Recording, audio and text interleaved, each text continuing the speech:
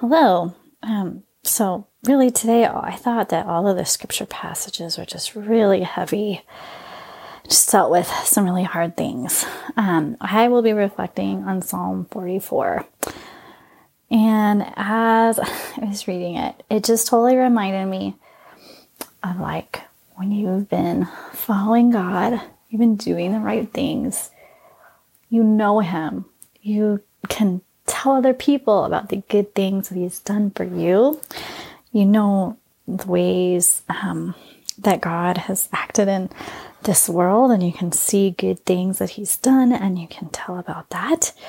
You know, God maybe has touched your family in a special way, and you can share about that. You know God, you praise Him, you worship Him, but still, like, everything in your life is like crap. You just feel desolate and life sucks. He says it's like when you're in a place where you literally feel like you have nothing. You feel so hopeless. You hide your face in shame and disgrace all day long.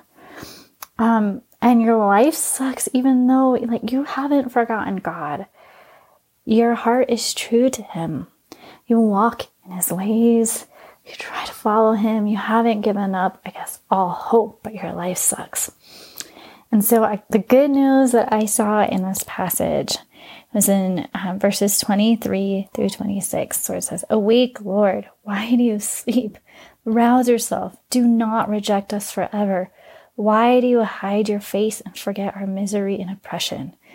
We are brought down to the dust. Our bodies cling to the ground. Rise up and help us, rescue us because of your unfailing love." This is the good news that I see, that you can call on God and you can ask Him to work on your behalf because you know that He has the power to rescue you, to help you, because His love is unfailing. And so, I just encourage you, if this is you and this is how you're feeling, to not give up. And to take verses 23 through 26 to heart. Lord, you don't promise that when we follow you that life will just be this easy thing. It's really hard being a human, and we deal with really difficult things. So Lord, I pray that like this psalmist, that we remember you, remember what you've done, that we set our eyes toward you, that we worship you, that we do our best to walk with you and to turn to your arms, even when life is really sucky and really, really hard, even when we feel like nothing, and when we feel disgraced.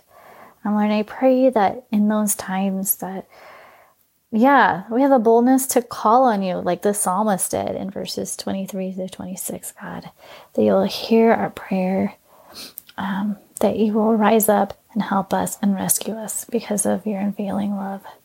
Pray this in your name. Amen.